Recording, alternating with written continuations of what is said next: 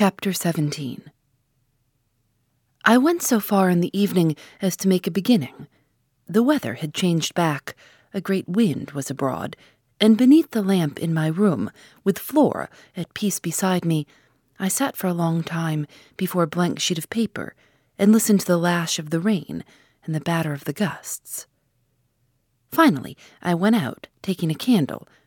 I crossed the passage and listened a minute at Miles's door. What, under my endless obsession, I had been impelled to listen for was some betrayal of his not being at rest, and I presently caught one, but not in the form I had expected. His voice tinkled out. "I say, you there, come in." It was a gaiety in the gloom. I went in with my light and found him in bed, very wide awake, but very much at his ease. "Well, what are you up to?" he asked, with a grace of sociability, in which it occurred to me that Mrs. Grouse, had she been present, might have looked in vain for proof that anything was out. I stood over him with my candle. "How did you know I was there?" "Why, of course I heard you." "Did you fancy you made no noise? You're like a troop of cavalry." He beautifully laughed. "Then you weren't asleep?" "Not much. I lie awake and think." I had put my candle, designedly, a short way off, and then, as he held out his friendly old hand to me, sat down on the edge of his bed. "What is it," I asked, "that you think of?" "What in the world, my dear, but you?" "Ah, the pride I take in your appreciation doesn't insist on that. I'd so far rather you slept." "Well, I think also, you know, of this queer business of ours." I marked the coolness of his firm little hand. "Of what queer business, Miles?" "Why, the way you bring me up, and all the rest." I fairly held my breath a minute, and even from my glimmering taper there was light enough to show how he smiled up at me from his pillow. "What do you mean by all the rest?" "Oh, you know. You know."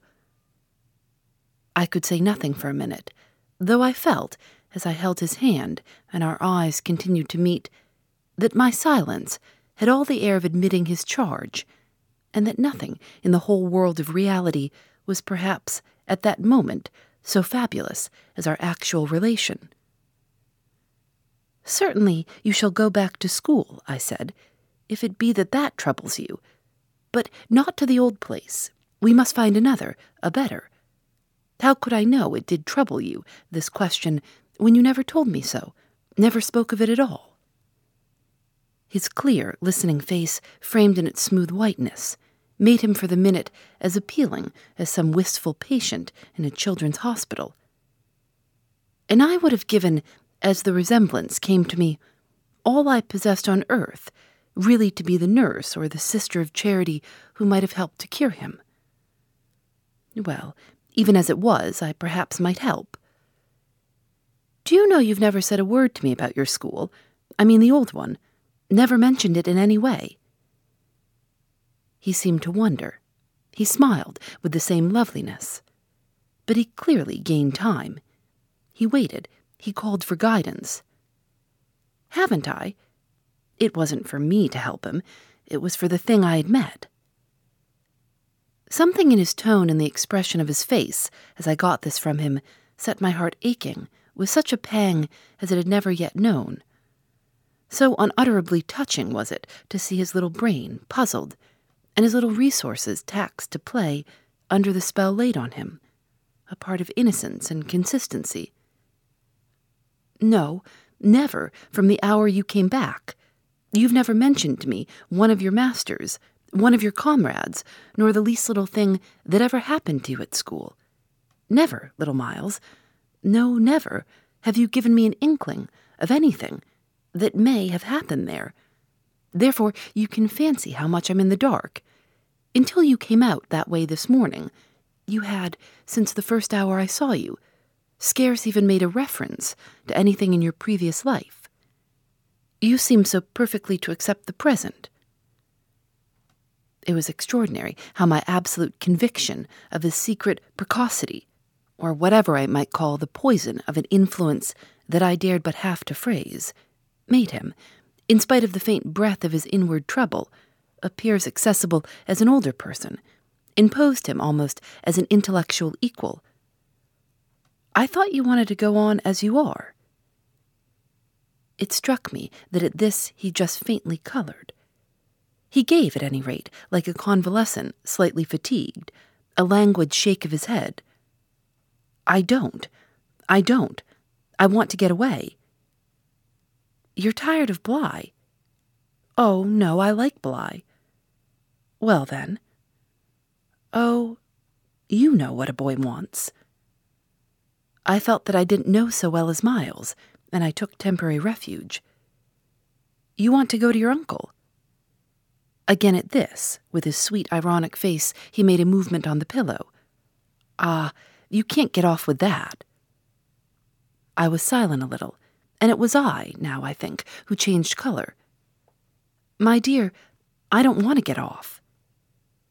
"You can't, even if you do. You can't. He lay beautifully staring. "My uncle must come down, and you must completely settle things." "If we do," I returned with some spirit, "you may be sure it will be to take you quite away." "Well, don't you understand that that's exactly what I'm working for? You'll have to tell him about the way you've let it all drop. You'll have to tell him a tremendous lot." The exultation with which he uttered this helped me somehow, for the instant, to meet him rather more. "And how much will you, Miles, have to tell him? There are things he'll ask you." He turned it over. "Very likely, but what things?" "The things you've never told me, to make up his mind what to do with you. He can't send you back." "Oh, I don't want to go back," he broke in. "I want a new field." He said it with admirable serenity, with positive, unimpeachable gaiety, and doubtless it was that very note that most evoked for me the poignancy, the unnatural, childish tragedy of his probable reappearance at the end of 3 months, with all this bravado and still more dishonor. It overwhelmed me now that I should never be able to bear that, and it made me let myself go. I threw myself upon him, and in the tenderness of my pity I embraced him. Dear little Miles, dear little Miles. My face was close to his, and he let me kiss him, simply taking it with indulgent good humor. "Well, old lady, is there nothing at all that you want to tell me?"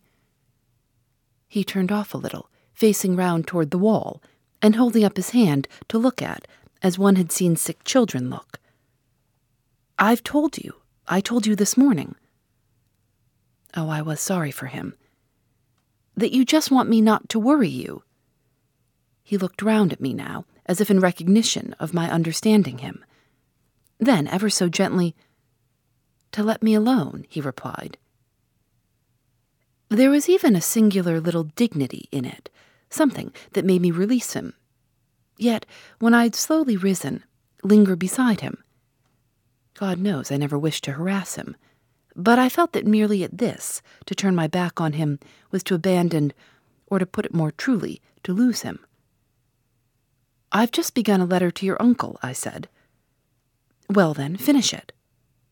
I waited a minute. "What happened before?" He gazed up at me again. "Before what?" "Before you came back, and before you went away." For some time he was silent, but he continued to meet my eyes. "What happened?" It made me, the sound of the words in which it seemed to me that I caught for the very first time a small faint quaver of consenting consciousness. It made me drop on my knees beside the bed and seize once more the chance of possessing him. Dear little Miles, if you knew how I want to help you. It's only that. It's nothing but that. And I'd rather die than give you a pain or do you a wrong. I'd rather die than hurt a hair of you. Dear little Miles. Oh, I brought it out now, even if I should go too far. I just want you to help me to save you. But I knew in a moment after this that I had gone too far. The answer to my appeal was instantaneous, but it came in the form of an extraordinary blast and chill, a gust of frozen air, and a shake of the room as great as if, in the wild wind, the casement had crashed in. The boy gave a loud high shriek, which, lost in the rest of the shock of sound, might have seemed, indistinctly, though I was so close to him, a note either of jubilation or of terror. I jumped to my feet again and was conscious of darkness. So for a moment we remained, while I stared about me, and saw that the drawn curtains were unstirred and the window tight. "Why, the candle's out," I then cried. "It was I who blew it, dear," said Miles. Chapter 18. The next day after lessons, Mrs. Grouse found a moment to say to me quietly, "Have you written, miss?" "Yes, I've written." But I didn't add, for the hour, that my letter sealed and directed was still in my pocket. There'd be time enough to send it before the messenger should go to the village. Meanwhile, there had been, on the part of my pupils, no more brilliant, more exemplary morning. It was exactly as if they had both had at heart to gloss over any recent little friction. They performed the dizziest feats of arithmetic, soaring quite out of my feeble range, and perpetrated, in higher spirits than ever, geographical and historical jokes. It was conspicuous, of course, in Miles in particular, that he appeared to wish to show how easily he could let me down. This child, to my memory, really lives in a setting of beauty and misery that no words can translate. There was a distinction, all his own, in every impulse he revealed. Never was a small natural creature, to the uninitiated eye, all frankness and freedom, a more ingenious, a more extraordinary little gentleman.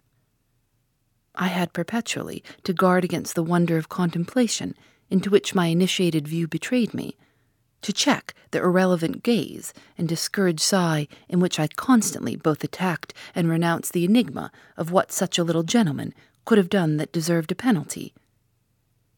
Say that, by the dark prodigy I knew, the imagination of all evil had been opened up to him. All the justice within me ached for the proof that it could ever have flowered into an act. Had he never, at any rate, been such a little gentleman as when, after our early dinner on this dreadful day, he came round to me and asked if I shouldn't like him, for half an hour, to play to me? David, playing to Saul, could never have shown a finer sense of the occasion. It was literally a charming exhibition of tact, and quite tantamount to his saying outright, "The true knights we love to read about never push an advantage too far. I know what you mean now. You mean that, to be let alone yourself and not followed up, you'll cease to worry and spy upon me, won't keep me so close to you, will let me go and come. Well, I come, you see, but I don't go. There'll be plenty of time for that. I do really delight in your society, and I only want to show you that I contended for a principle." It may be imagined whether I resisted this appeal or failed to accompany him again, hand in hand, to the schoolroom. He sat down at the old piano and played as he had never played, and if there are those who think he had better have been kicking a football, I can only say that I wholly agree with them. For at the end of a time that under his influence I had quite ceased to measure, I started up with a strange sense of having literally slept at my post. It was after luncheon, and by the schoolroom fire, and yet I hadn't really, in the least, slept. I'd only done something much worse. I had forgotten. Where all this time was Flora? When I put the question to Miles, he played on a minute before answering, and then could only say, "Why, my dear, how do I know?" breaking moreover into a happy laugh, which, immediately after, as if it were a vocal accompaniment, he prolonged into incoherent, extravagant song. I went straight to my room, but his sister was not there. Then, before going downstairs, I looked into several others. As she was nowhere about, she would surely be with Mrs. Grouse, whom, in the comfort of that theory, I accordingly proceeded in quest of. I found her where I had found her the evening before, but she met my quick challenge with blank, scared ignorance. She had only supposed that, after the repast, I had carried off both the children, as to which she was quite in her right, for it was the very first time I had allowed the little girl out of my sight without some special provision. Of course, now indeed she might be with the maids, so that the immediate thing was to look for her without an air of alarm. This we promptly arranged between us. But when, 10 minutes later, and in pursuance of our arrangement, we met in the hall, it was only to report on either side that after guarded inquiries, we had altogether failed to trace her. For a minute there, apart from observation, we exchanged mute alarms, and I could feel with what high interest my friend returned me all those I had from the first given her. "She'll be above," she presently said, "in one of the rooms you haven't searched." "No, she's at a distance." I had made up my mind. "She has gone out." Mrs. Grouse stared. "Without a hat?" I naturally also looked volumes. "Isn't that woman always without one?" "She's with her." "She's with her," I declared. "We must find them." My hand was on my friend's arm, but she failed for the moment, confronted with such an account of the matter, to respond to my pressure. She communed, on the contrary, on the spot, with her uneasiness. "And where's Master Miles?" "Oh, he's with Quint. They're in the schoolroom." Lord, miss. My view I was myself aware, and therefore I suppose my tone had never yet reached so calm an assurance. "The trick's played," I went on. "They've successfully worked their plan. He found the most divine little way to keep me quiet while she went off." "Divine?" Mrs. Grouse bewilderedly echoed. "Infernal, then," I almost cheerfully rejoined. "He has provided for himself as well. But come." She had helplessly gloomed at the upper regions. "You leave him so long with Quint?" "Yes, I don't mind that now." She always ended at these moments by getting possession of my hand, and in this manner she could at present still stay me. But after gasping an instant at my sudden resignation, "Because of your letter," she eagerly brought out. I quickly, by way of answer, felt for my letter, drew it forth, held it up, and then, freeing myself, went and laid it on the great hall table. "Luke will take it," I said as I came back. I reached the house door and opened it. I was already on the steps. My companion still demurred. The storm of the night and the early morning had dropped, but the afternoon was damp and gray. I came down to the drive while she stood in the doorway. "You go with nothing on?" "What do I care when the child has nothing? I can't wait to dress," I cried, "and if you must do so, I leave you. Try meanwhile yourself upstairs." "With them?" Oh, on this, the poor woman promptly joined me. Phoebe Reads a Mystery is recorded in the studios of North Carolina Public Radio, WUNC.